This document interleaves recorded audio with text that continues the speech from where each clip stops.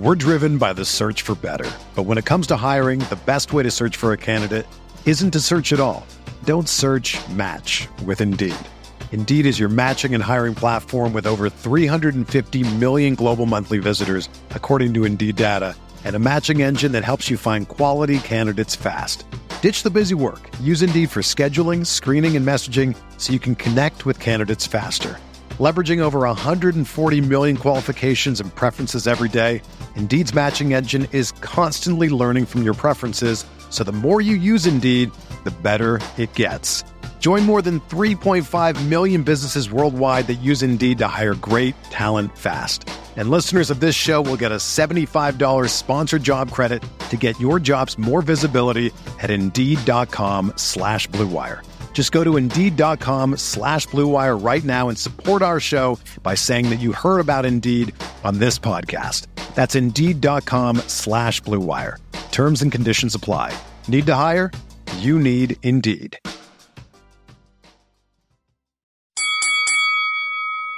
We're here.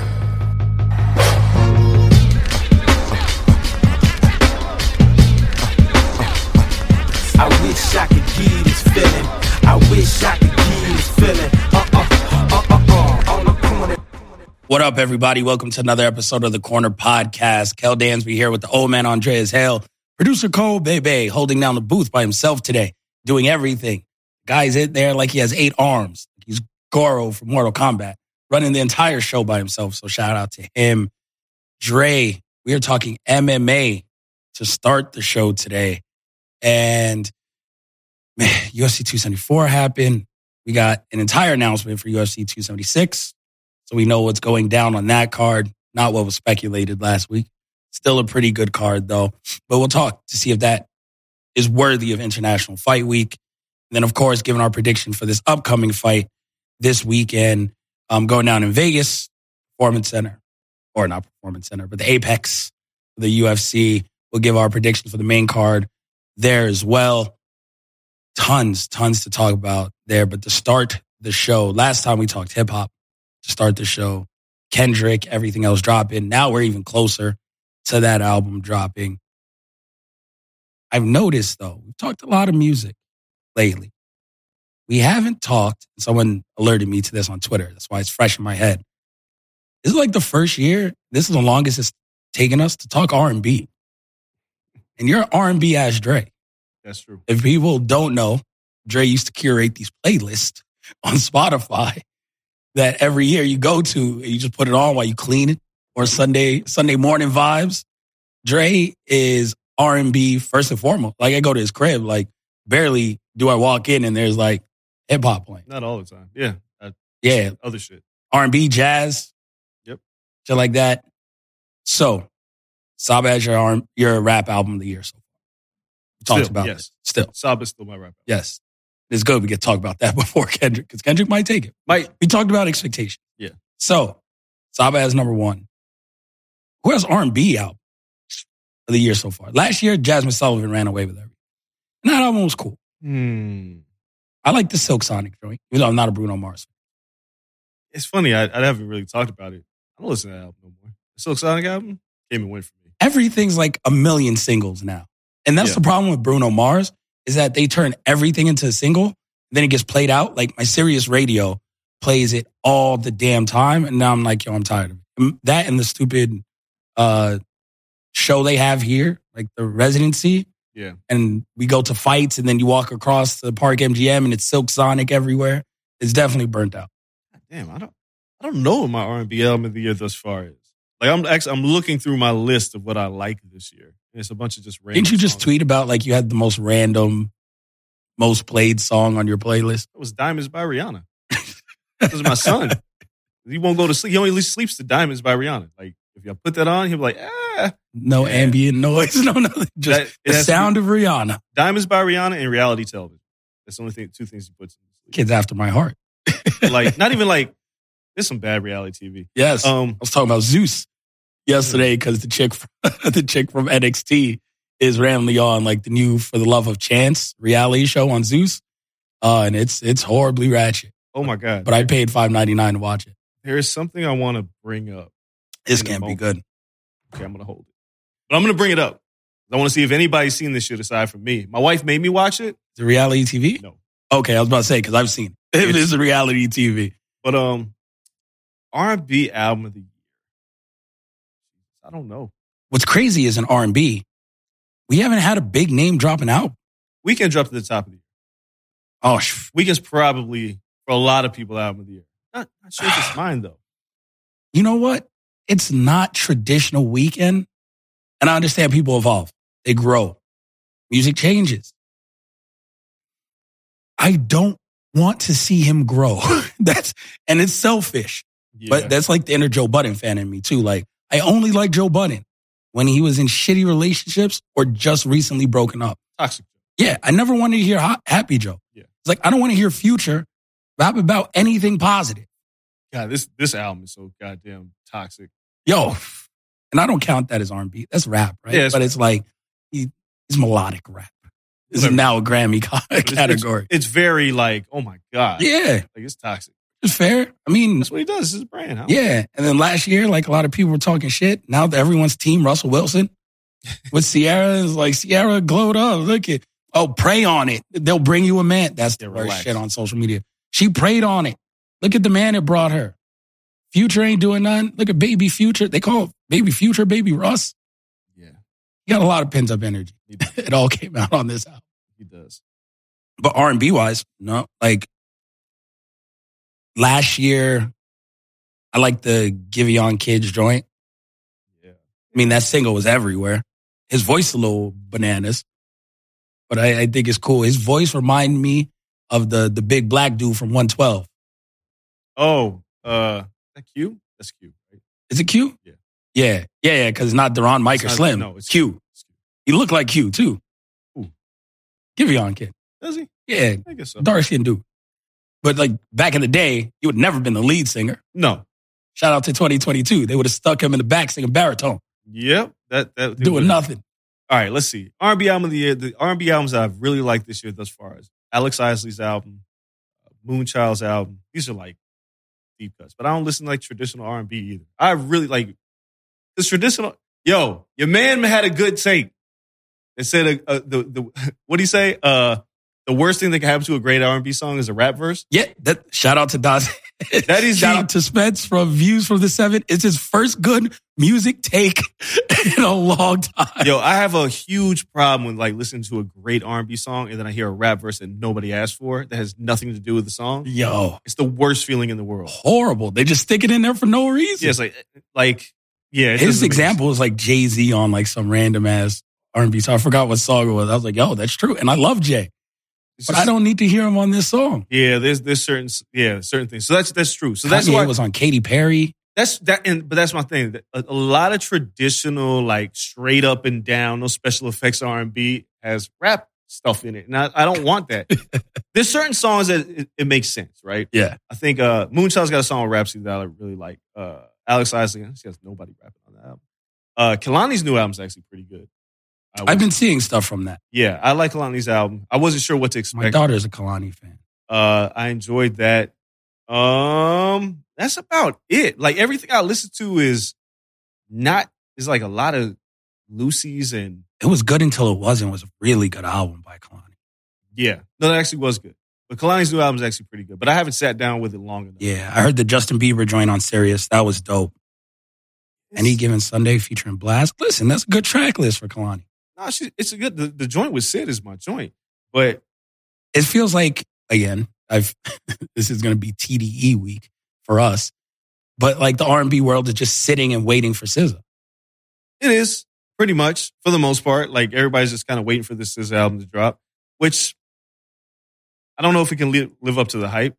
I guess we shall see. I'm trying to think, what else have I been listening to? Yeah, it's tough. R&B was last year still. R&B still in the spot where I'm like, I'm not sure if we have like we don't have a true front runner. I think a lot of people will say The Weeknd's Donovan. And Donovan is actually a really good album. It is a full circle moment for The Weeknd for me because at a certain point I didn't like the music. I liked Drug Addict The Weeknd. Yes, everyone did. You know, Loft Music and all those joints. When nobody knew what he looked like. Loft Music is my shit. Yeah. Then it's like the last few joints, like Star Child was okay. I like Donovan. I like the theme. I like the concept. I like this. It feels like radio is like you kind of burn through it. For a lot of people, that probably be front runner, but I don't know. Ella May is about to drop an album, it looks like. Oh, she did drop it out. That's good too. She got a single with Roddy Ricch. No, the Ella May album is good. I wasn't sure what to expect from that. That's a good album. But again, I haven't sat with anything long enough that I can, like, clearly, for me, Saba is my album of the year right now. For me, it's no question. Okay. R&B, I don't have that pick. Oh, yeah, Ella May, Heart on My Sleeve. Yeah, no, it's a good album. Oh, I heard the Roddy Ricch song. Again, I don't need Roddy Ricch. I don't need rappers all the time showing up and ruining shit for me. She got a song with Lotto. Yep. Some of them, you could tell that there's a label and an A&R was like, oh, I got to connect to such and such. Do you want this rapper on there? And the R&B artist really doesn't have a choice. They just get the verse back and they're supposed to be excited. Listen to this. And they play the verse. Like, I didn't want that on this song, but that's what I ended up with. Is R&B, again, I feel like there's nostalgia to 80s R&B, 90s R&B especially. There's no more R&B groups, which really fucks up the game. No. That hurts. Yeah. Because that was always big. Like, how do you have R&B without groups? I don't know. Everybody want to be a front man now. Last great R&B group, you know what it was? No. Pretty Ricky. Absolutely not. It was the last great R&B group. Shout out to my boy Pleasure P. Nothing's come after them. There's no groups in R&B. R&B's whacked out because of that. But then, even then, everyone else raps kind of. That's what I'm saying. It's like R&B has become so closely associated with rap that it's like, it's almost like unidentifiable. Yeah, and even now when people sing, it's like, is it dope though? It's like, you're not even singing. That's why I like the joints like Alex Isley's like a pure R&B album. Yeah. I love the Robert Glasper album. I almost forgot about Black Radio, which is really good. Put Layla Hathaway on anything, I'm going to listen to it. But I like R&B. Like, I like soul. But we got Summer Walker, Ella May, Those are all right. Kalani's, I guess, more R&B. Sid just Giving put out on an album. Kids. Nothing's blown me away this year. Not yet. Sir. Nothing's blown me away. There's people who sing, but I just don't know how dope it is in comparison. Like, the rap R&B shit really just wrecked the game.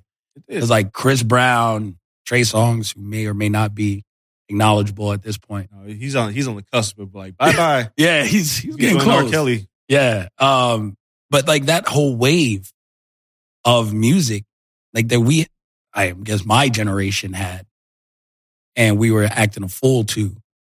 The kids nowadays don't got that shit. Like, everybody's sad. Yeah. Like, ain't nobody trying to party. Like, back in my day, we used to party to R&B. Yeah. You go out there, get a little grind on. Like, R&B was dope at a party. Oh, yeah. I mean, I ain't playing Giving On at no party. Ain't nobody dancing no more. People don't dance? I don't think so. I talked to my nephew. Well, my nephew don't do shit. He don't do shit anyway.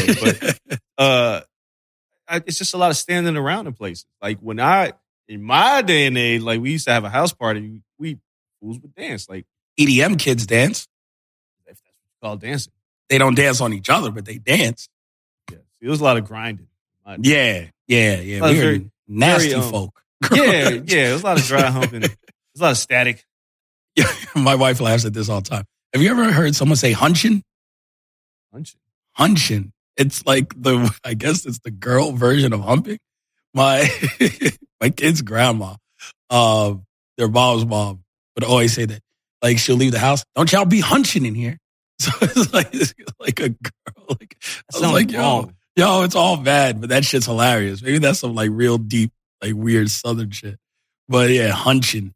But there was a lot of recklessness. No furniture humping. But I'm not doing that. No, but there were like at parties, the soca parties, like Jamaican music, fire. None of that no more. Yo, I remember when I used to go to the club and they played Murder, She Wrote. Fam, don't get me in my Jamaican bag. What? Oh my! Oh, like there's two things. I'm old and wise, so you probably didn't experience. A lot of people didn't experience this. When I went to Morehouse, you would get exposed to everything. So it was like, of course, it was like the South. You gotta think, when I went to Morehouse, 3-6 Mafia. So when they played Tear the Club Up, at the end of the night, they tore the club up. This is no joke. Yeah. There was one night we had went out. There was Club 112 got burned down. And we had just left the club when that got burned down. Club 112 burned down. And I can't remember why, We were like, hey, let's see what the local scene is like. Not the because we used to go to a spot called the Warehouse. Ramon's in our group chat. He'll always. I gotta ask Ramon about it. Ramon knows the Warehouse because the Warehouse was a club that we went to. We were broke as hell. It would always have a rapper there. Noriega, Method Man. And I don't know how we got in because we were broke, like dumb broke. But we were out every weekend at this club. But it was college kids, right? One night, we were like, where are we going to go? We were like, let's go see the local scene. It's a bad idea. We went to it was a ratchet spot. We were like, we're just going to go. We went in. It was late. I think my boy Mook was with us, as a matter of fact. We walk in, and this girl just jumps in front of him like, what? And we're like, all right, this is where we're at. This real is aggressive. So as the night gets closer to ending, the DJ starts teasing, tear the club up. You start seeing furniture move. And I was like, is this about to happen? Time to go. And we were leaving. They tore that motherfucker up.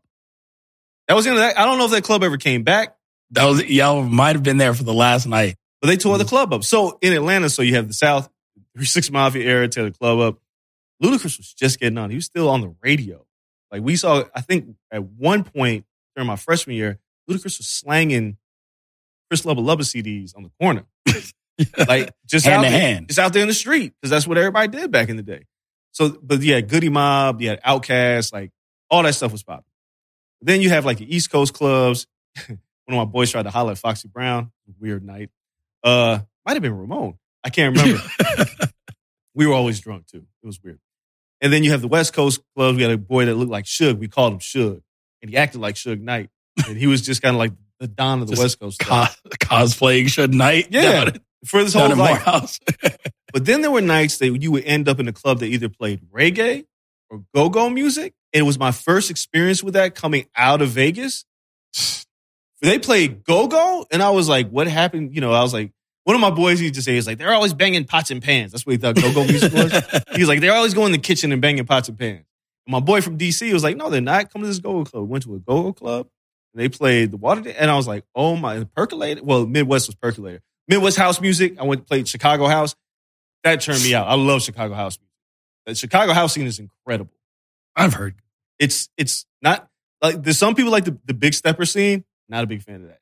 Chicago house, I'm all in. That's the old heads. Yeah, it is. But there's cats today that like, I love stepping. You know, then you know, He Who Shall Not Be Named came out with Stepping Love. But I was big on Chicago house. But I went to a go-go club and I lost my mind. You sweat at the go-go club. That's when you know you're partying. Yeah. Same with the reggae club. Oh, it's just perspiration everywhere. I'll never forget. I went in. DJ played Murder, She Wrote. Girl just jumped on me. And I was like, oh, you just got to go with it. That's it. You just got to hold your balance. That was it. I was like, oh, help me. Help. I was grabbing walls. Yep. Like, I was like, my God. And in my brain, in my young brain, I was like, she's coming home with me.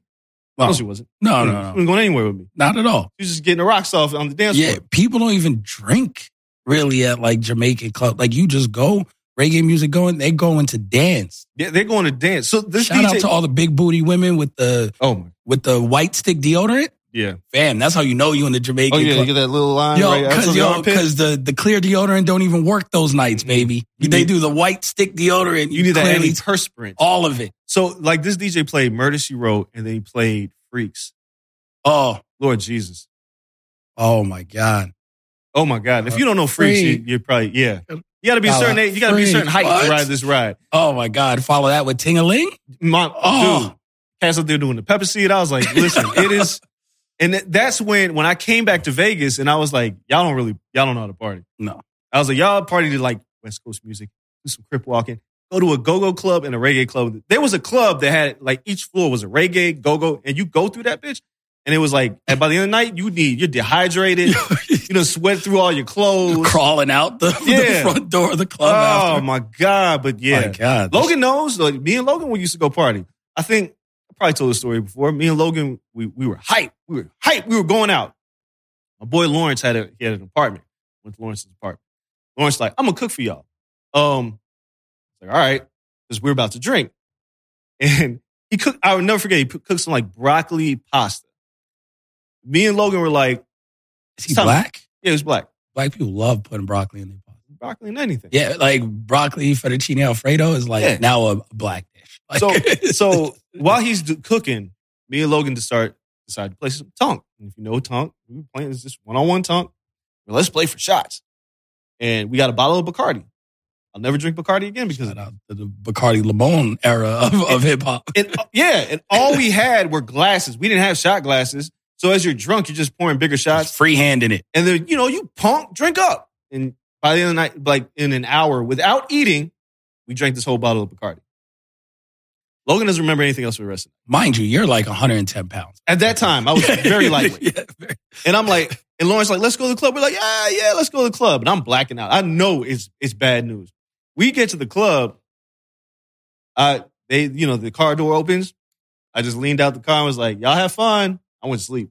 Yo. And in the night, all I remember is that Logan was getting kicked out of the club because he kept picking girls up, not like dating. He was literally picking girls up. Physically. Yeah. It's like just picking girls up to dance with him. And they were like, you can't do that, sir.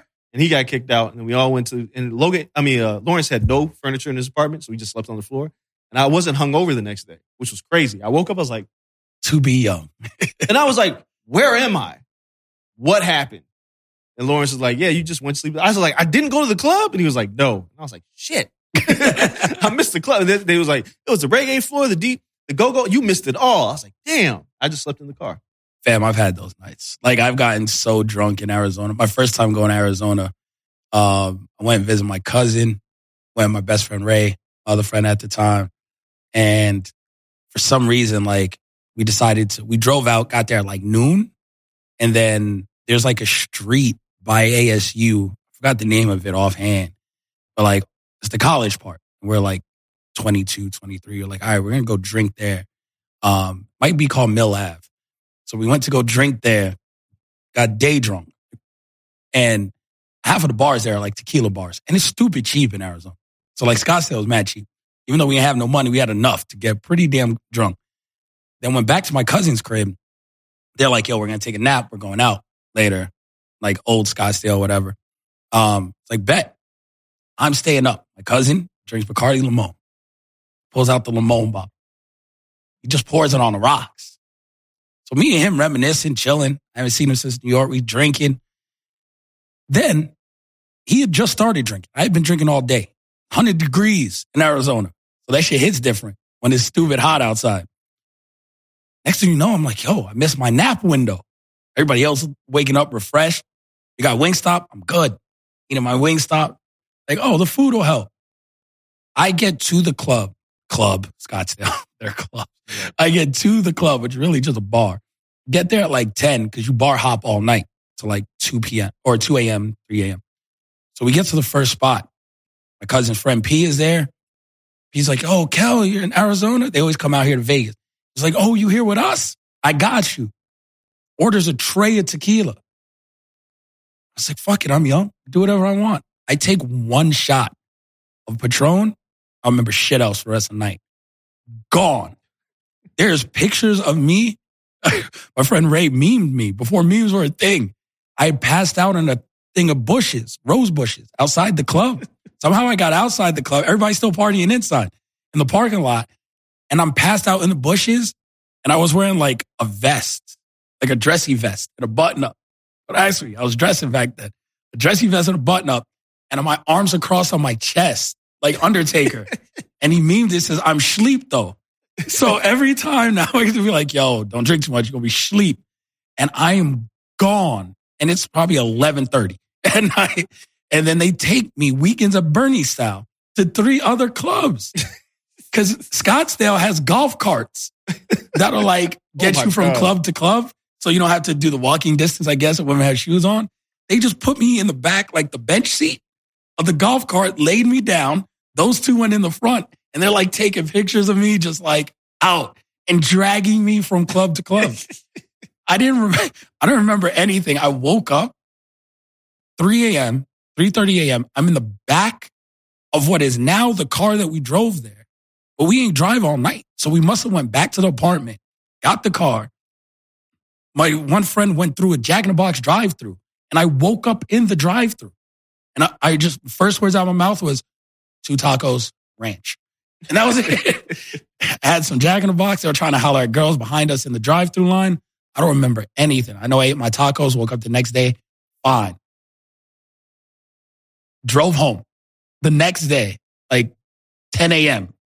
Took the 5-hour drive. I was like, yo, I'm good. That's incredible. All right, so we do have to talk about MMA, but I want to put this out there to the listeners and you. I want to discuss this next week. So one night, my wife texts me and goes, do you know what the Miss Pat show is? I said, I have no idea. And she was like, you should watch it. I was like, what's it about? She's like, I can't tell you. So it's on BET. Show called the Miss Pat Show. This is where we started wrong. I watched this show. I need somebody to talk about this with. So listeners, you can mention it. If you've seen it, you can say if you know what I'm talking about. If you don't know what I'm talking about, watch it. Then I'm going to watch this, and we're going to talk on Tuesday. I'm going to have a conversation because we haven't really talked TV shows or anything in a while. I want to have a conversation about this show. This show, it's a series. It's a series. It's called the Miss Pat Show. Don't read anything about it. Just put it on. Just watch it. And then because I watched it and I was confused. Okay. I don't get confused watching a TV show. Like I'm watching it. My son is in the bed in his co-sleep. So my wife is on this side, on my left, but I can't really see her face because my son he's propped up on his co-sleep. And I'm watching the show and I'm like looking over, and my wife she looks back at me and she keeps shrugging, and I'm like, what? And at a certain point I was like, yo, I sat up and I was like, yo, what am I watching? And I was like, what is this? And she was like, watch another episode. And I watched another episode and I was like, I was confused. I'm still confused. The Miss Pat Show. Watch the Miss Pat Show. Season 1. There's only one season. Okay. There may not be another season. It got picked up for another season. Okay. Just watch it because I have questions. I have thoughts. There's so much about this show because I've never seen anything like this. Pat Show. And when I say, because some of y'all are going to go, never seen anything like this. It must be like confusing, complex. No, just watch it. Just watch it and just. I'm now intrigued. That is the best promo ever for a BET show, by the way. And I'm Tyler Perry just needs to run that and someone to watch it. That's what my wife did to me. She was like, just watch it. And I watched it and I kept looking at her. I was like, well, I'm binge the Miss Pat Show this weekend around all this combat sports. There's an episode with remember Waldo Faldo for Family Matters? Yeah. He's in there. Oh, shit. I think that's episode 6. Watch that episode. Well, I'll watch all of it. 8 episodes, I'm assuming. All right, we'll talk about it. Faldo. It's under 30 minutes. It's a 22-minute sitcom. Sitcom? Yeah. Question mark. Just watch it. I am intrigued. I'm so confused. But yeah, let's talk about it. I can't wait. Let's hit the break. Miss Pat Show. Yep. I guess we're going to have a lot to talk about in the opening segment next week. You guys don't go anywhere. We have tons to talk about, tons of UFC, and a UFC guest. Amanda Rivas is joining us today ahead of her fight with Caitlin Chukagian coming up this weekend. So you guys don't go anywhere. We'll be right back after this.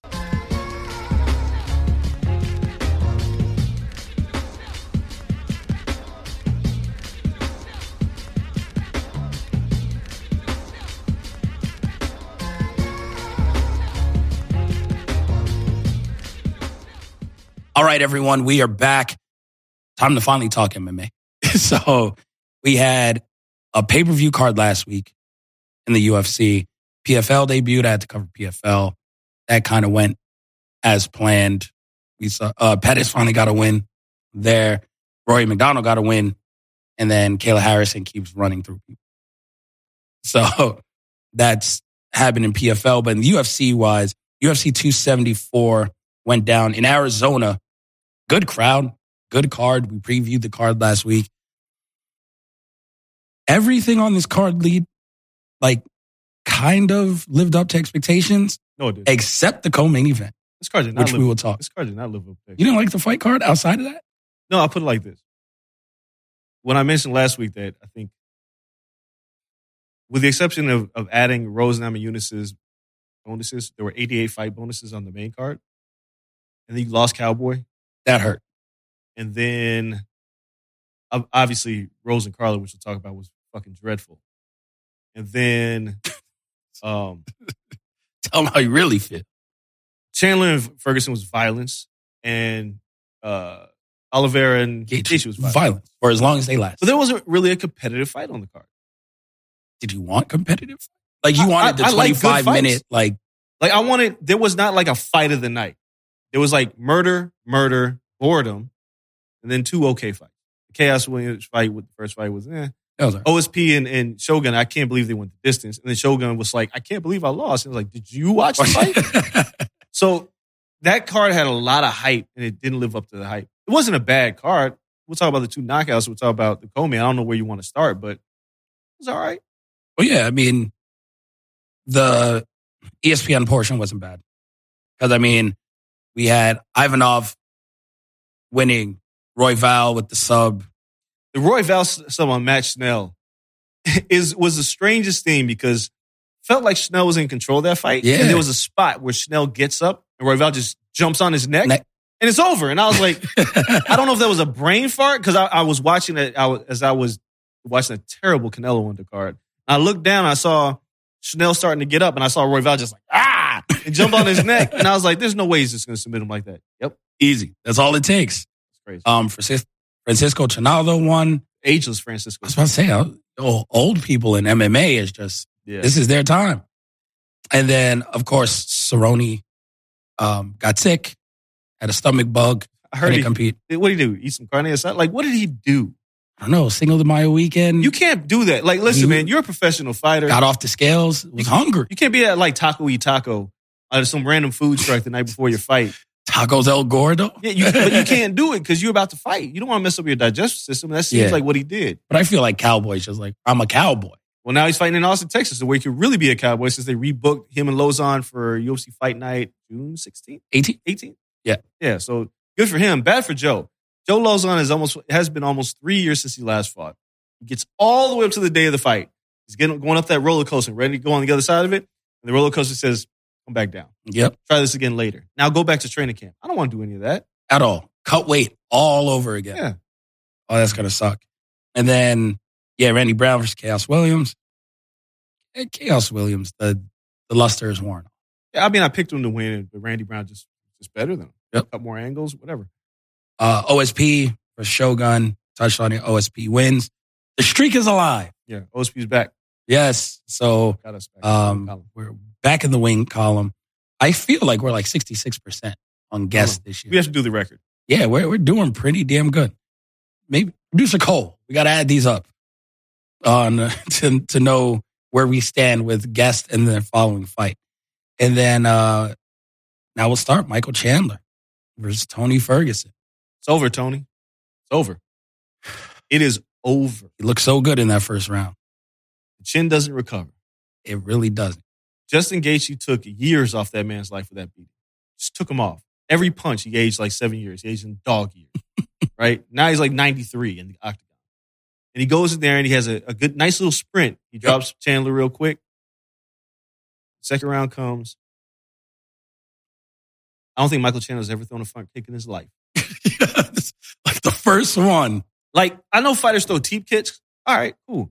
Michael Chandler threw a kick to his face. I've never seen Chandler do this. Not only does he connect, he murders him. Out cold.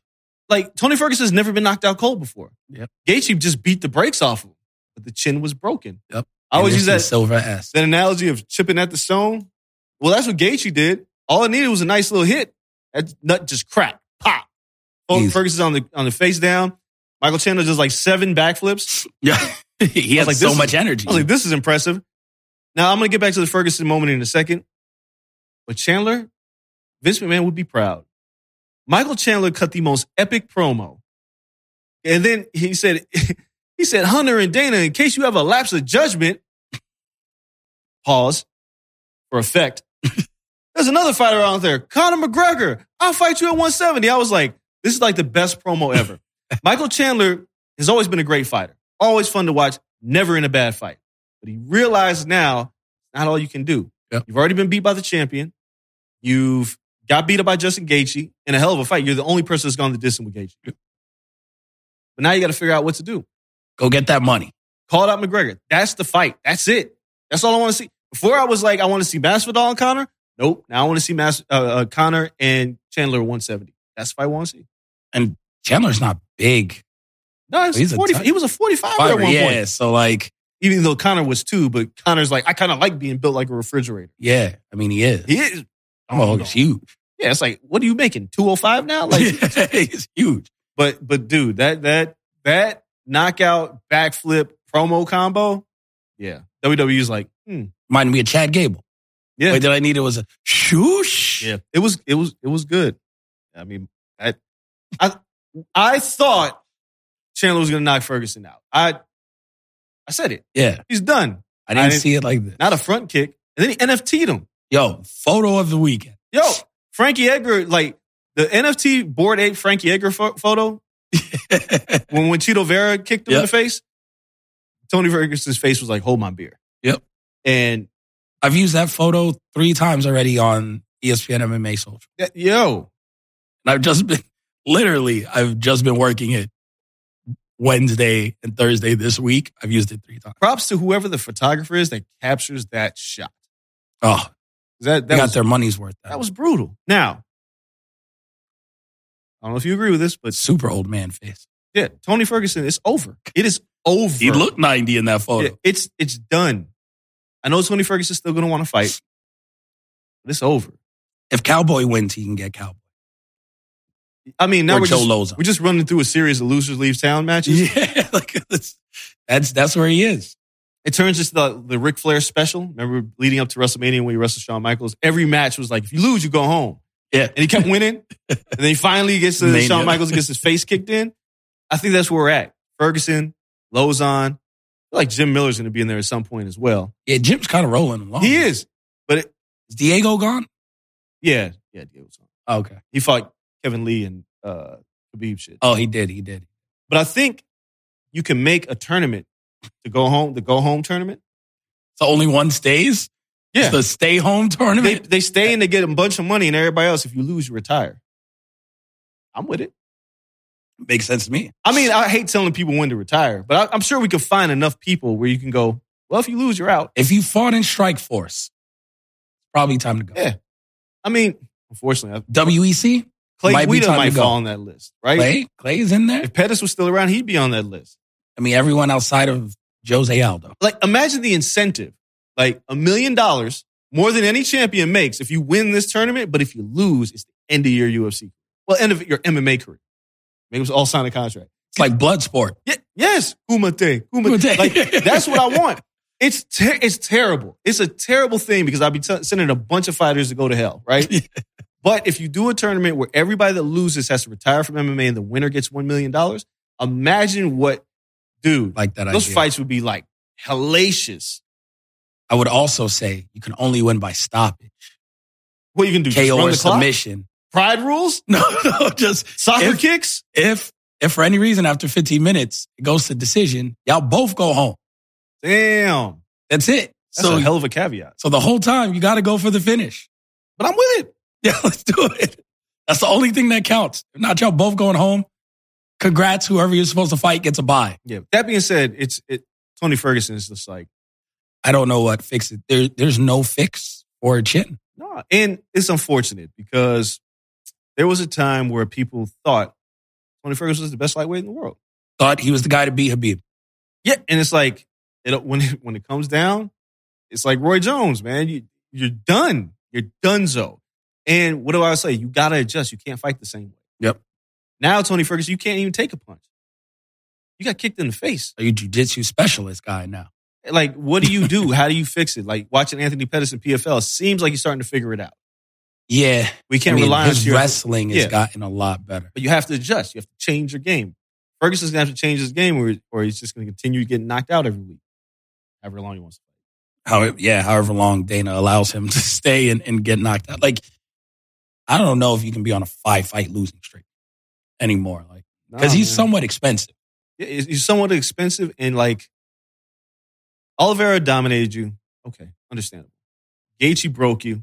Okay, understandable. Cool. This knockout, it's not like Chandler's necessarily worse, but it was just the level of violence to the finishes are going up. It was the same thing with Roy. Remember, Roy gets knocked out by Tarver. And when Glenn Johnson knocked him out? Yeah. It got sad. That's what it was. It was like, it wasn't like, oh, it was like, oh. Yeah, it got real sad. You just feel bad for Roy. Yeah, it's like, oh, come on, Roy, get up. Tony Ferguson getting kicked in the face like that. Because remember, I was sitting in front of you. Yep. And I looked at you, and you and Heidi Fang were sitting next to each other, and I was like, and then somebody was like, yo, Heidi was like, he still hasn't got up. And I was like, wait a second, I rewinded this. So how long ago was this? It was like 10 minutes he had not got up. He was down. Man. If I get knocked out like that, it's over. Oh. All my kids would be like, hey, daddy's not going to scare y'all anymore. Or, nobody's allowed to watch my fights anymore. Yeah. Because, really going to give a family member a heart attack. Exactly. All bad. And then, Tony, we'll see what his future holds. Because now they got to drop his level of competition. Oh, absolutely. You got to fight someone ranked 11. But even then, you're looking at the lightweight division, which is... It's not an easy 11. Between that and bantamweight, the two murderous divisions in the UFC. There's nowhere to go. You can't hide. Nah. They don't do tune-up fights. No. They do. And that's one thing I always give Dana White and the UFC credit for is they ain't going to give you a soft toe. It's time to go. It's just time to go. Yeah, because that's a tough fall down the ladder. Yeah. If you got to get beat up by number 6, number 8, number 11, number 13. They're going to keep coming for you. Yep. Andre Arlovsky's done a fantastic job of being like, well, I'm still here. Yep. They keep giving Arlovsky fights and he keeps winning. Because 10 through whatever can't beat him. Garbage. But above 10, now it gets a little dicey. Now you're going to get him killed. At a certain point, Dana's going to say, all right, we're going to put you out of pasture. Him and Hunter, give him a fight against Derek Lewis. And Andre Arlovsky be like, what the fuck did I do to you? Tai Tuivasa. Yeah, get him killed. But other than that, Tony's in that spot. It's the wrong division to face, to try to find a soft touch. It doesn't exist. Going to be rough. And then co-main event, Rose Namajunas versus Carla Esparza. Holy shit. The only thing worse than the action in the octagon, because I went back and watched it. It's tough watch. Only thing that got me through was my wife made these delicious mini cheesecakes. I had 3 of them during this fight. The only thing enjoyable. Only thing that was worse for me was Rose's press conference afterwards, where she just I don't have to be exciting every fight. Why can't I be strategic? You can't because you're going to lose. Dude. You weren't strategic and winning. You were strategically boring and losing. That's why you can't be strategic and why you have to go out there, be aggressive, and take chances and get hit. Yes, Rose, you got to get hit. That's your game. Okay. My first question. I think you're going to answer this the way I expect you to. Who is at fault for this boring-ass fight? Rose or Carla? Or both? Both. No. Rose. It was paralysis by analysis. This is Rose's fault. 100% Rose. Here's why. Carla Esparza is the same fighter she was when she beat Rose 6 years ago. Fair. Same exact fighter. Wrestling. You know exactly what she's going to do. She's never been a great striker. And I said it on the last show in the preview. I was like, if she falls in love with the striking, she's going to get knocked out. Yep. She is obviously aware that Rose is a much better striker now. So the whole fight, she was like, trying to find my entry point. Rose, you lost to Carla. You're the more evolved fighter. And for a lot of us, you're the better fighter. When this fight was booked, we're like, oh, Rose is just going to get her win back. Easy. But not only did Rose not do shit, she didn't take a chance. And I was asked this question on Unlocking the Cage, or one of the shows I did on Sirius this week, about, is this the worst title fight of all time? I said no. Here's why. Something worse? Wonder Boy and Tyron Woodley was fucking bad. It was, but at least they knocked each other into oblivion in the fight beforehand. In the fight beforehand. Then they got scared The to rematch, death. it was just, they just froze. I think Arlovsky and I believe Tim there was Sylvia. a knockdown still in that one, though. Can't remember. 5th round. No, that was the first fight. That's how it ended up as a draw. I thought Woodley knocked him down again. Somebody may correct me. Arlovsky, Tim Sylvia was absolutely trash. Yeah. Anderson Silva versus Talis Leites was really bad. That was really bad. Here's the difference between those fights and this one. Wonder Boy and Woodley is one of the worst fights. Why? Because we thought somebody was getting knocked out. Yeah. It was 50-50 at the time. We were like, Wonder Boy. Expectations were very high. Yeah, Wonder Boy, they're both violent guys. The expectations are high, the fight sucks. Tim Sylvia, Andre Arlovsky, go back and watch that fight. It's fucking terrible. But Arlovsky was the pit bull at the time. You thought he'd knock somebody out. There was no chance in hell Carla Esparza was knocking Rose out. No. It wasn't like Rose was dealing with a very physical and violent threat. All Rose was concerned about was being put on her back. A situation that she's evolved and now she can get up. So why are you keeping your distance? There were 4 strikes landed in the first round total. Carla did what Carla does. That's it. Tiger went tiger. Except it wasn't a tiger. It was like a puppy.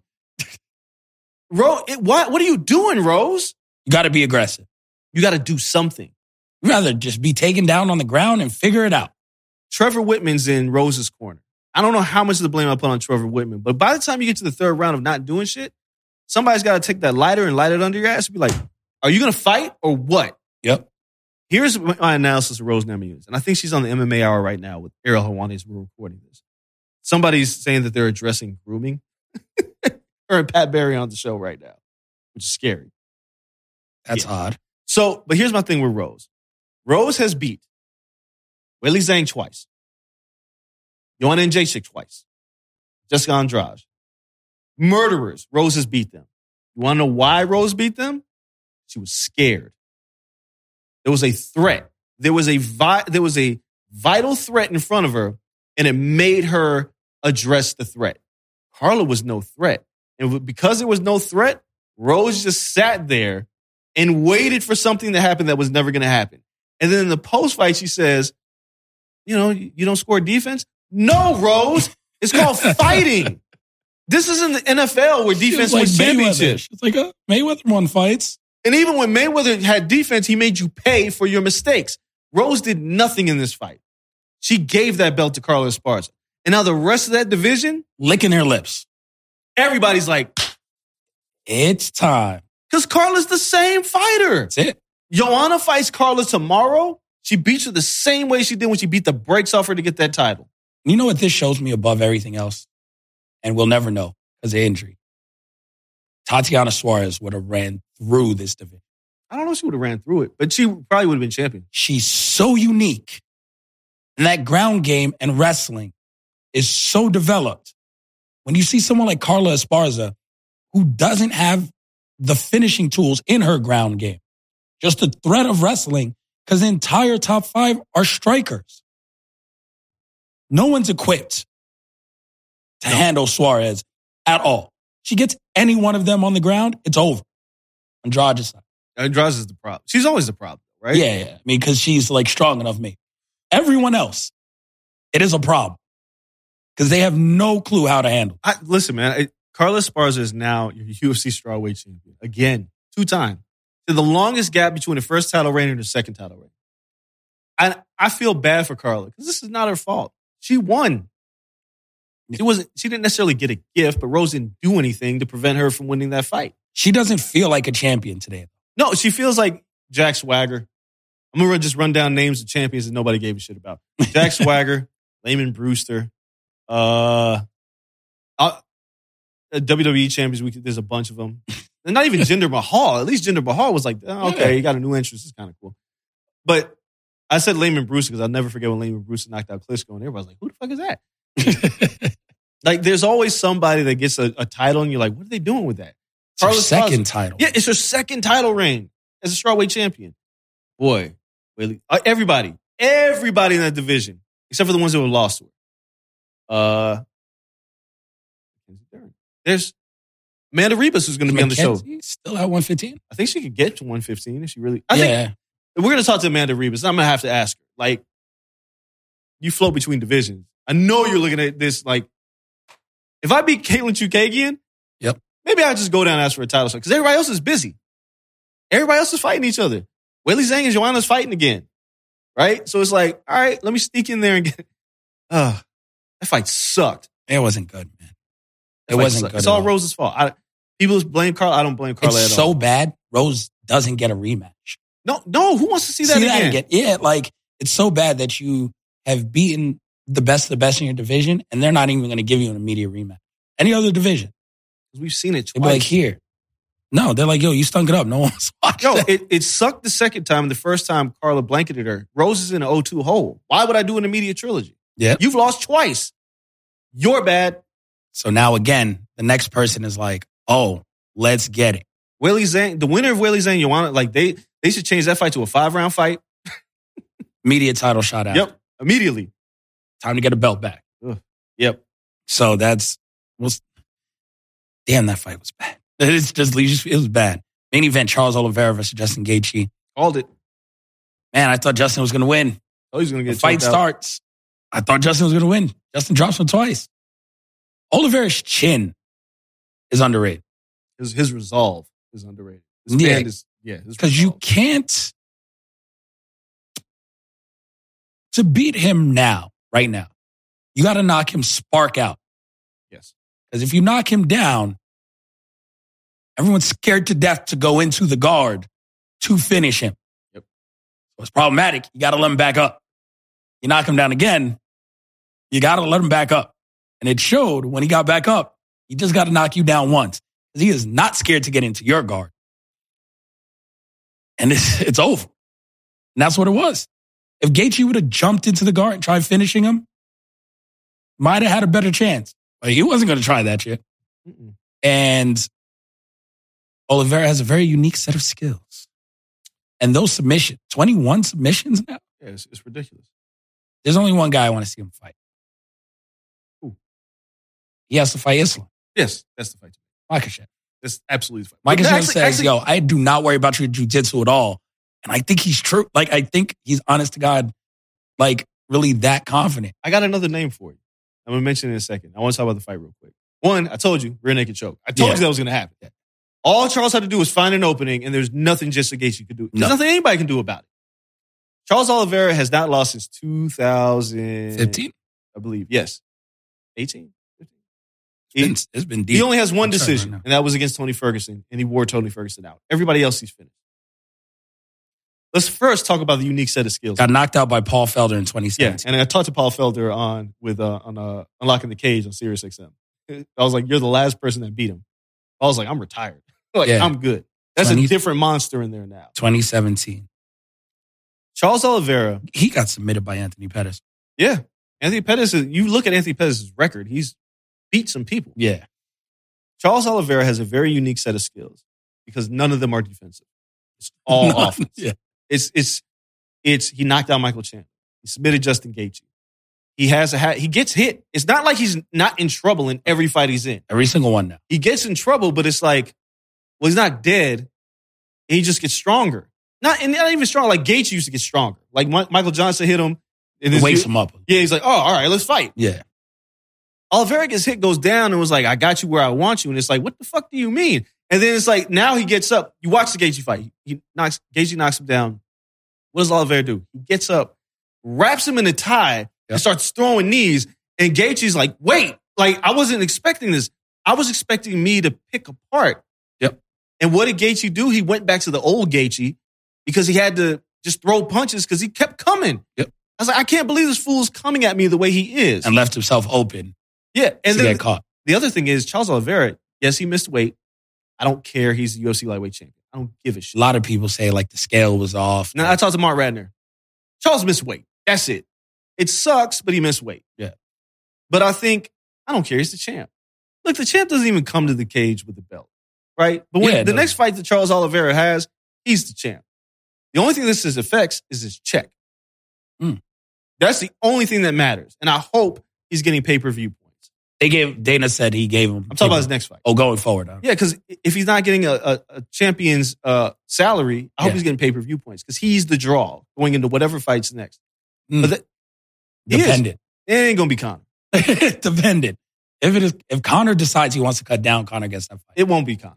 I don't think so. I don't think Conor wants to cut down. No, he don't want to cut down. And you don't want to face a guy who...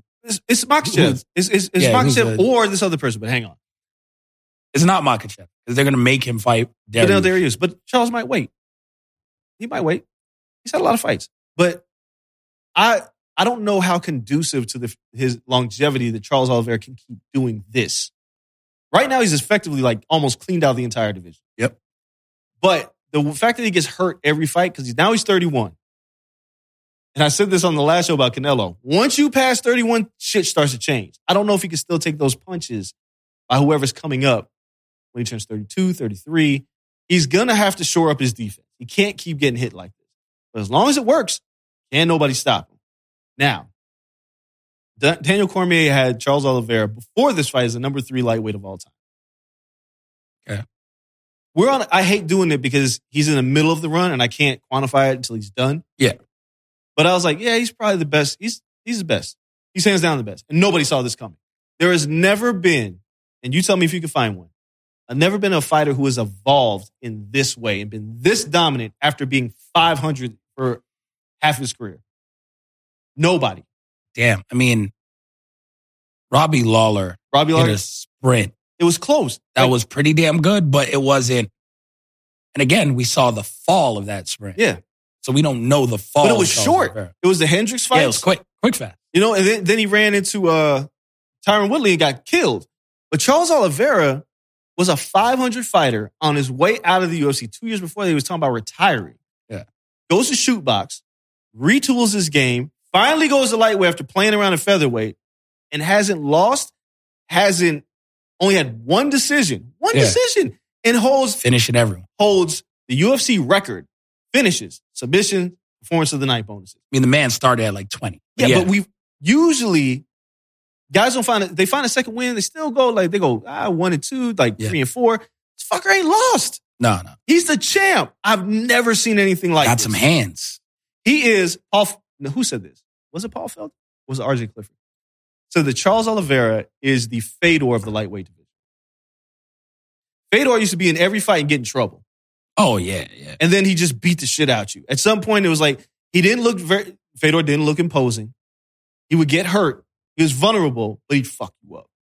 Charles Oliveira, it looks the same. You look at Charles Oliveira. So who is he behind in the division? Who? Charles Oliveira, all time. You said that he's number 1? Number 1 in all time. Depends. Khabib is the number 1 lightweight of all time. It's Khabib, and then it's this one, Frank Yeager. Okay. Then there's BJ Penn. You could put Charles in there somewhere. You put him ahead of BJ now. Yeah. I think Frank Yeager, you might be, because Frank Yeager has wars with Gray Maynard. Frank Yeager had no business at lightweight. He was a featherweight. Yeah. Fighting at lightweight and became the champion. But it's Charles Oliveira. It's Khabib. It's here, but Charles Oliveira is right there now. And it's like Fedor. He gets hurt, he recovers, fixes whatever's wrong, and then he finishes you. Khabib would have beat him. But every fight, convincing. Every fight that passes, the first time when Charles Oliveira first won the title, I was Khabib in 1. Second fight, I was Khabib in 2. The fight's getting longer now. No, it is. And if in a perfect world, nothing's ever perfect, if Charles Oliveira was to finish Islam Makhachev, then people would be like, maybe he would. And Khabib should be, that's his guy. Yeah. If I'm Dana, it's how many millions do you want to come back to fight Charles Oliveira? The story is there. You seen Khabib lately? Oh, he ain't fighting. He's done. No, he's done. Khabib 200 right now. But Khabib versus loving life. But if Charles Oliveira were to beat Islam Makhachev and dominate him and finish him, we got to have a conversation. Yeah. Because Makhachev comes from the same school of thought that Khabib comes from. Yep. And you don't want to deal with that jiu-jitsu. Then you got to give the guy Conor McGregor. Because again, you need to put somebody over on McGregor. Yeah. And then at that point, only the less for Charles is give me McGregor. Now it's payday. Yep. Okay. Here's my name. I know you said Makhachev, Alexander Volkanovski. If Volk beats Max Holloway again at International Fight Week, this is stupid. Did you know that Alexander Volkanovski and Max Holloway have fought, this is the 3rd time, and they've never main evented? Really? They've been the co-main every single time. Damn. If Volk beats Holloway, he has cleaned out the featherweight division. Yeah. There's nobody left. He's already talked about going to lightweight. We've seen how dominant he is.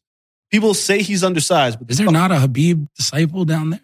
Yeah, but who cares? He's still working his way up. You look at that division, he's cleaned out the division. He's beat everybody. Volk played rugby at over 200 pounds. So making 155 is not a problem. No. Volk was in the submission of all submissions against Brian Ortega and got out of that shit. That was crazy. Give me Volk versus Oliveira champion versus champion fight. I know people want Makhachev, but if something happens and Makhachev loses to Beneil Dariush or it's really competitive, I would 100%. If Volk, let's say Volk. Oh, yeah, there's no one else to fight. Yeah, let's say Volk knocks out Max Holloway. Yeah. That is Absolutely the fight to make. Volk versus Oliveira? The poster with the belts? Yeah, I'm not mad at that. Because Oliveira's not going to 45, but Volk will go to 55. Yeah. That's the fight. I know everybody wants to see Makhachev, but Makhachev's going to be there. He ain't going nowhere. Volk is the champ. He wants to do big things. Champ versus champ, the fight sells itself. Fuck, I would love to see Aldo come back up and challenge him. Volk ain't losing to nobody at 45. I just like the aesthetic of like Jose Aldo coming back. Like that's just a good another name. I'm just trying to figure out who else there could be. There's nobody. Like, it's literally move up. There's no, like, this is one of the most underrated runs that nobody's really talking about. Volkanovski, because of the Holloway situation, people are like, well, he's dominant. But then, the way he beat Brian Ortega, the way he beat a zombie, obviously, he just murdered him. Yep. But if he were to stop Max Holloway, there ain't nothing for that man to do at 45. At all. And the crazy thing is, Volkanovski versus Oliveira, it's a big fight. It's not like a Conor fight. No. But it's a fighter's fight. Yeah. Like Poirier and Gaethje, who I think they need to run it back. And Oliveira, again, he's not going to turn down fights, right? Like he'll fight whoever you want him to fight. Crazy. But it's one of those things where it's like, my man, you cleared it out. Go get your money first. Like Nate Diaz was floated around. Nate Diaz as a possible. Go get your money. It's just because you'll guarantee a headline, and it'll put you in another level of casual fandom. Yeah, Nate's too big for lightweight. Yeah, I mean he's comfortable in one side. He can make it though. Hamzat was guys that should beat up Nate and become a superstar. He should. I mean, anyone should beat up Nate and become a superstar. Like at this point, right? Like I don't know. Like, hey, you're in that spot where, yeah, get your money. But I like the Volk fight. I love that fight. I'm not mad at that. Like, man, I was looking at Volk fights and I was like, remember we just like pulverized Chad Mendes and people were like, man, he's coming. Yep. And they made him work the hard way. It wasn't like the Conor situation. It was like hop, skip at the jump, title shot. They made Volk fight everybody to get to Holloway. And we all picks against Volkanovski. He was like, Max Holloway's the greatest featherweight of all time. Remember that conversation? Volk was like, cool. I'm still not positive he isn't. I think he won that second fight. But the only person that's gave Max hell is Volk. Yeah, I mean, they're like 1A, 1. Yeah, it's like, it's nuts. And then you just watch with Volk. The Brian Ortega fight is the one fight that I was just like, oh my God. That guillotine was the deepest thing I've ever seen. And Volk is just like, flexed on it. Yeah, it was like, all right, you tired yet, bitch? And he got all that. Like, because of that. The shit out of Ortega, too. And then, then he made his face like in the mince. Oh, my God. Because of that is the reason why I want to see Oliveira and Volk. Because, like, if Oliveira does that to you, it's different. You ain't getting out. I don't think. I can't put nothing past the man. I don't know. I want Volk. Makhachev, you can wait. Go ahead and fight Beneil Dariush. Just go ahead. Let that fight happen. And keep an eye on Volk versus Holloway. That UFC 276 card is weird. It's a great card. Adesanya is headlining, but nobody thinks he's losing to Jared Cannonier. No.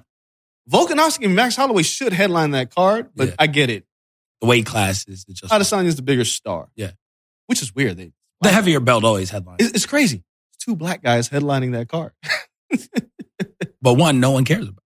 No, Cannonier's still fighting on that same contract. Well, we've seen a lot of weird shit in MMA now. You're right. So I'm just like... Yo, if Cannonier becomes champion... Between boxing and the upsets and MMA and the upsets since like last year... Yeah. Throw everything out the window. They should just be putting dough on underdog. That's true. The entire time. That's true. Like, who thought Bivol was going to beat Canelo? Cambosis. We're going to beat Teofimo. Lots of liars. Like, no one's thinking these people are falling off. Amanda Nunes losing. Rose losing. Yeah, that's what I'm saying. Like people aren't thinking about this shit. Glover Teixeira is a champion. I picked that one. That's ridiculous. But like this past 2 years, I don't even know anymore. No, you know nothing. I know nothing. Aljamain Sterling is your bantamweight champion, and everybody was like, Petr Yan was like the man, and Aljo won. Yan was sending him to the phantom realm in the first fight. Second fight couldn't do anything. Yeah, it's like, wow. Till the fourth round. Like, I don't know. The only for sure thing is like Kamaru Usman right now. Like, that's the only for sure thing. For now. He's the number one pound for pound fighter in the world. He has a wolf chasing him. Yes, I know. So that's not very easy either. Man, I don't know. I don't know if you'll agree with this, but I think fighter pay bullshit aside, the Gina Carano ad, which I still haven't watched for like that Prairie MAGA shit with her and Cowboy. I was like, ew, they're promoting this? Weird. All this shit aside, I think the UFC is in a really good spot right now of unpredictability. Yeah. Good fights. Not great, but I think that the Chandler situation helps. Nothing like Gaethje loses to Oliveira, and I don't think anybody cares. If you book Gaethje in a lightweight fight against Dustin Poirier, you book Gaethje with Conor McGregor, it's still going to sell. Gaethje's still fun as hell to watch. Charles Oliveira is just the best lightweight in the world right now. Yeah, I like where the UFC is at. Now we just need John Jones to come back. Yes, they do. And see what happens. But UFC is always better with megastars. No, it is. They don't have a megastar. They don't. But for me, as if you're a hardcore MMA fan that kind of watches every single show. Oh, it's great. It's like, it's very competitive. Yeah. For casuals, it's like, I don't care about any of these guys. Yeah. They need a megastar. You at least need one. Yeah.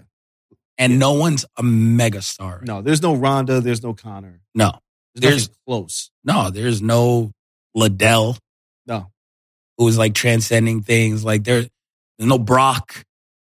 Jesus. Almost forgot Brock was in the UFC. Yeah, like there's no one guy where you're like, $1.5 million pay-per-views. Let's go, like transcending stuff, taking over the sports world for a week. And Ngannou's just kind of like on the show. They don't even like him. No. I ain't putting no belt around you. Yeah, they don't even like him. Go fight Tyson Fury, you little bitch. So, like, what are we talking? No, there's no megastar face of the company. Like, you can put Sean O'Malley. Like, if you're not a star yet, even in O'Malley's case, you're not going to be a megastar necessarily. O'Malley has a chance. I will say that. O'Malley, like he should have been something more already. I mean, have you looked at his social media following and engagement and the money he makes on, like, his Twitch is insane. Yeah, like O'Malley has, if he were just to start flatlining continuing to knock people out, he's got a chance. You won't. Conor McGregor big is just different because not only was Conor McGregor huge, he had a whole fucking country behind. Yeah. When he fought in Ireland, you can get there.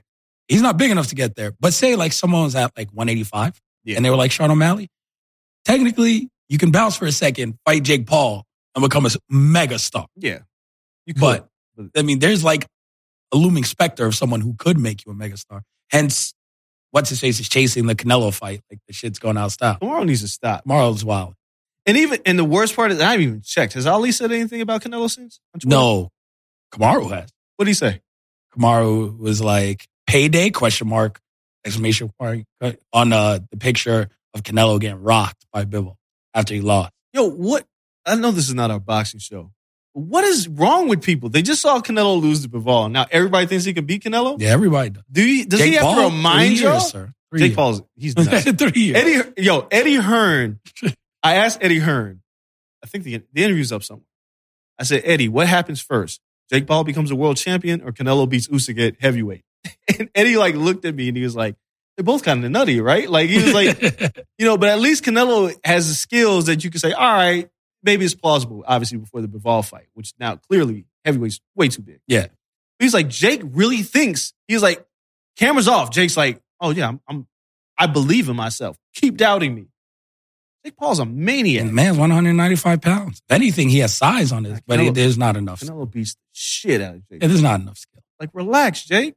I get it. Believe in yourself. But at a certain point, Conor thought he could beat Floyd. We saw that shit. He got dog walked in that fight. Say Julio Cesar Chavez Jr. is the best fighter. Of course it is. You can knock out. The problem is Anderson Silva already did that. That shit was low key. No one watched that. I mean, but we know about it. And some people know about that. Anderson Silva's fighting on a helipad this week. Yeah, but some people know about that. Not everybody. We'll see. Let's give our predictions real quick before we get out of here then for this weekend's card. If I can pull it back up after looking at these UFC rankings. I have lost the card. But while I pull that up, we have a fight every week until the pay-per-view. UFC is on a roll. No, they take Memorial Day off. Which is fine because that's double or nothing week for us. It is. Yes, no MMA show. Yeah. Nothing but wrestling. It's straight up wrestling. One boxing show talking about Tank.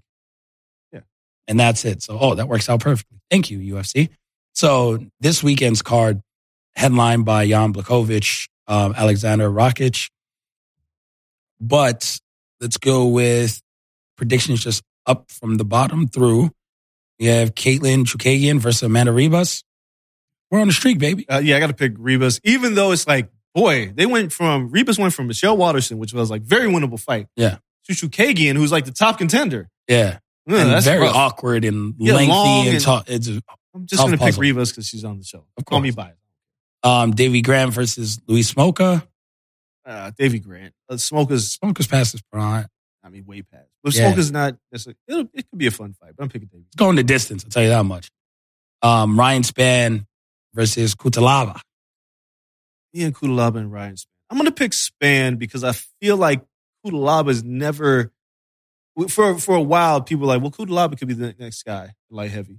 Spann got beat by Anthony Smith. Yeah. Spann's had a hard time, but I think Spann is still evolving. So I'm going to pick Ryan Spann. And they're not old. Like, Spann is 30. Yeah. Kutalaba's 28. But yeah, Spann's size, he's like a legit 6'. Yeah, he's powerful. Yeah, so I'll take Spann to win that. And then main event, Blachowicz, Rakic. Like, Blachowicz, 39. He was just champ. Yeah, I'm not picking against. No, give me Jan to win again. Like, should be fun, though. The Glover fight, I understand. That was shocking, but the man beat Israel Adesanya not too long ago. Like, refocus and figure it out. Yeah, I got Jan. Yeah, definitely Jan, and then light heavyweight's still an interesting division. Yeah. Again, looking for some new blood. Yep. And they're finally getting it. So we'll see how that all works out. That is actually not our show for today. We got our guest. We do. Yep. This was so long. I thought we were over. Nope. How dare I? Amanda Ribas is joining us here in a couple of minutes. So let's hit our break. When we come back, Amanda's going to preview her fight this weekend. We're going to chop it up, talk to her about other divisions, her future plans, what she thinks of the current champions. Plenty to talk about in the UFC with Amanda Ribas. Don't go anywhere. Be right back after this.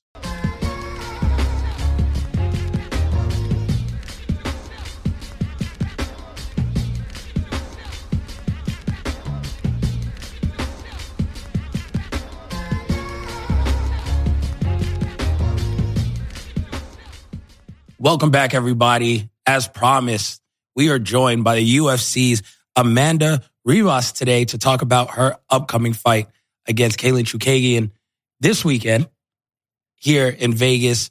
Amanda, thank you for taking time out. I know it's always a tough time, right? You just get to Vegas, you're about to cut weight. So thank you for taking some time out of your schedule to talk with us today.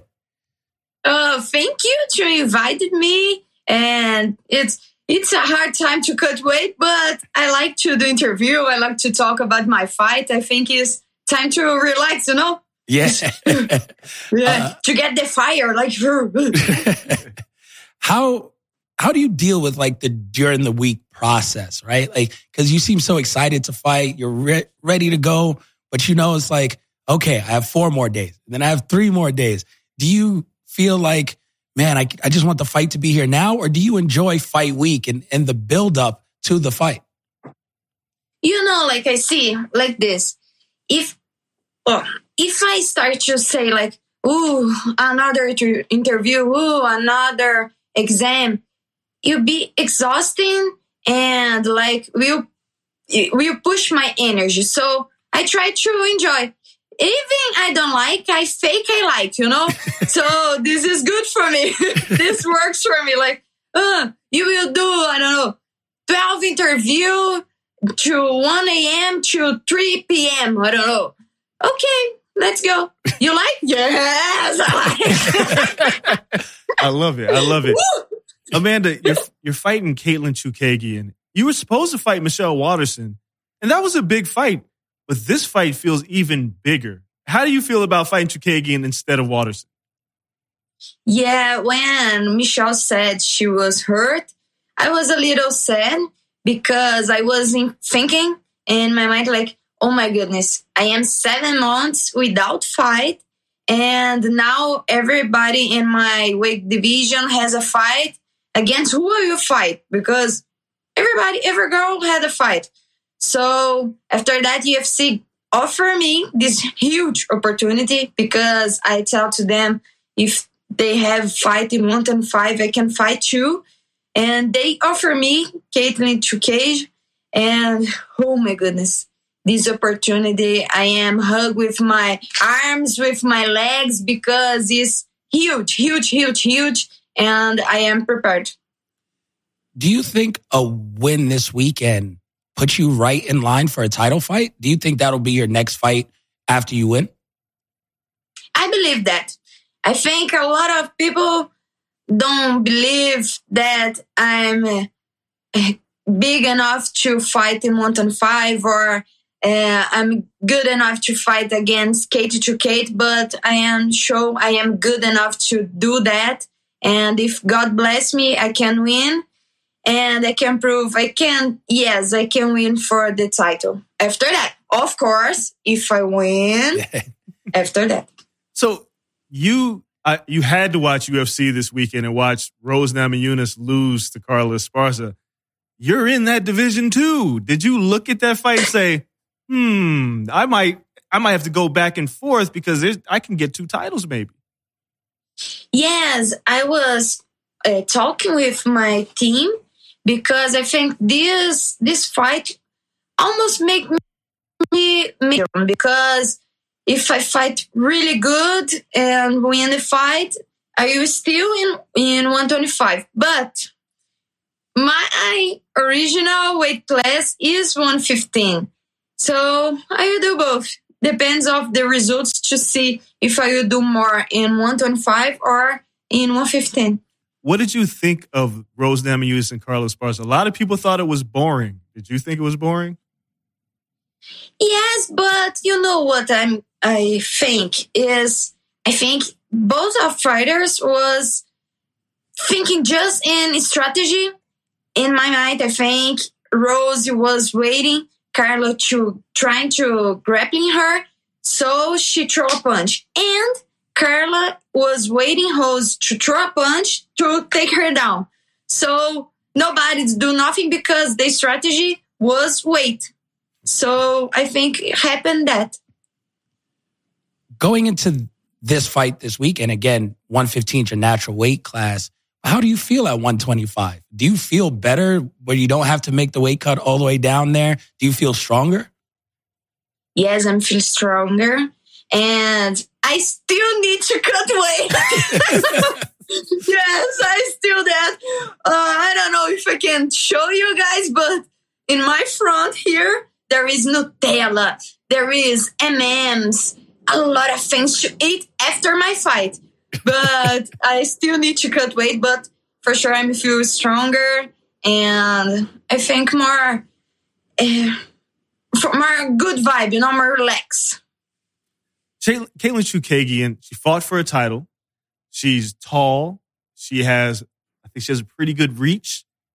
What do you have to do to win this fight? Because it is a tough fight. There's no denying that. But how do you feel about this fight? Do you see things that you can pick up and win with? I think I can surprise her because I think everything who fights against her just make her do her game. And when she does her game to make points and go out and make her distance, she does the best game for her. And because I am the fighter, I make some risks. Like if she thinks I will take her down, I throw a punch. If she thinks I will throw a punch, I take her down. I will try to do that. So this, I think, will be my difference between the other opponents that she fights. She fought. At 115, again, we've seen the belt change hands multiple times recently. There's been a lot of champions. At 125, there's been one champion. When you look at that, are you interested? Like, does it excite you to kind of be that person and to say, you know what? I like this division because I can beat someone who seems unbeatable right now. And we just saw this happen with Juliana Pena going against Amanda Nunes, right? When no one thought she had a chance. Amanda was unbeatable, and then she wins. Do you want to be that person where you look at that and be like, man, I think I could beat Valentina. I want to get that shot.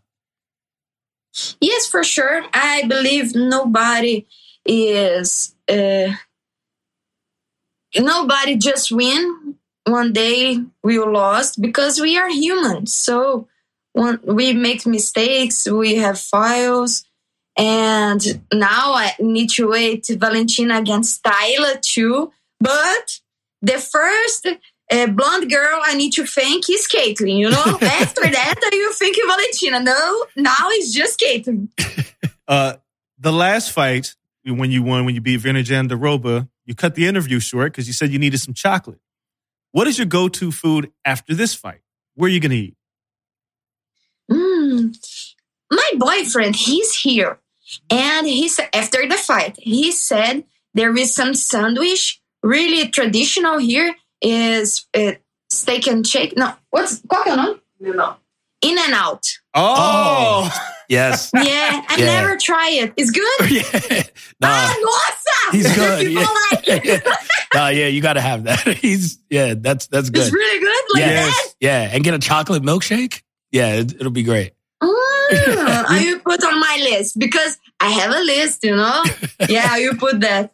Yeah, nah, perfect. So, and Carlos Bakery too because I love cannoli. Ooh, I will cannolis. eat after fight too. I need to go eat with Amanda after that's this what fight. I'm saying. Now I'm hungry. We need to schedule that. Yes, I'm not cutting weight, so I think I might have a cannoli today. And last question before we let you get out of here is looking, again, Caitlin, really tough fight this weekend. But if you had to predict, how are you going to win this fight? Do you think it'll be a chess match like we saw last weekend? Are you going in there trying to finish this fight and you see a place where you can get the stoppage? Yeah, I see plays that I can stop her, but I need to be smart because she's really technical. She's really strong. She's taller than me. So I am trying to be bigger than her. So I think we'll get on the finish. I like it. Thank you so much for joining us. Good luck this weekend. Enjoy the In-N-Out. Yeah, get that In-N-Out. Get that In-N-Out. It is going to be great. It's going to be well worth it. Thank you so much for joining us today. Bye, man. Bye-bye. Yes, everyone. That was Amanda Rivas fighting this weekend against Caitlin. She's incredible. Chukagian. Oh, amazing. I'm so hungry right now. Yeah, I know. She made me hungry. But, great. Make sure you guys watch that fight. Again, another weekend just packed full of fights. Getting my TV set up this weekend, so I'm so happy. It's going to be 5 TVs set up. I need all of them to watch all of the combat sports going on this weekend. Plus, I'm going to watch producer Cole Bay's Celtics lose, hopefully, on one of the televisions as well. So, I need all of those this weekend to make sure that I see everything. Amanda was great. Thanks, everyone, for listening to the show today. Tons of MMA talk throughout the entire thing. Recapped the pay-per-view earlier, talked about this weekend's fight card, gave our prediction, and of course had Amanda on the show. Make sure you guys follow us on social media at Corner Podcast _ on Twitter, at Corner Club for Life on Instagram. Check out our YouTube. All the videos are up there. Fight Nick. We got to make this happen. Shout out to everyone who supported Fight Nick earlier in the week and who loves the idea. Cut the check. This is what has to happen. We appreciate you all. Thank you to everyone at Blue Wire Studios here at the Wynn Resort in Las Vegas. Shout out to everyone in the booth. Brian, producer Cole, baby. Thank you for everything you guys do. In the meantime, till next week, remember Tuesday and Thursdays, we're out. Peace. Everyone is talking about magnesium. It's all you hear about. But why? What do we know about magnesium? Well, magnesium is the #1 mineral that 75% of Americans are deficient in. If you are a woman over 35, magnesium will help you rediscover balance, energy, and vitality. Magnesium supports more than 300 enzymatic reactions in your body, including those involved in hormonal balance. From functional medicine doctors to mental well-being and female hormone experts, we all know that magnesium is the one mineral to improve all aspects of well-being and health. But which one? Magnesium Breakthrough from Bioptimizers, the trusted choice recommended by leading experts with 7 best-absorbed forms of magnesium to ensure your body receives the support it needs for overall well-being. Go to bioptimizers.com/balance today and use code BALANCE10 for 10% off. Support your journey to wellness at bioptimizers.com/balance. Magnesium Breakthrough from Bioptimizers, your foundation to optimal health and vitality.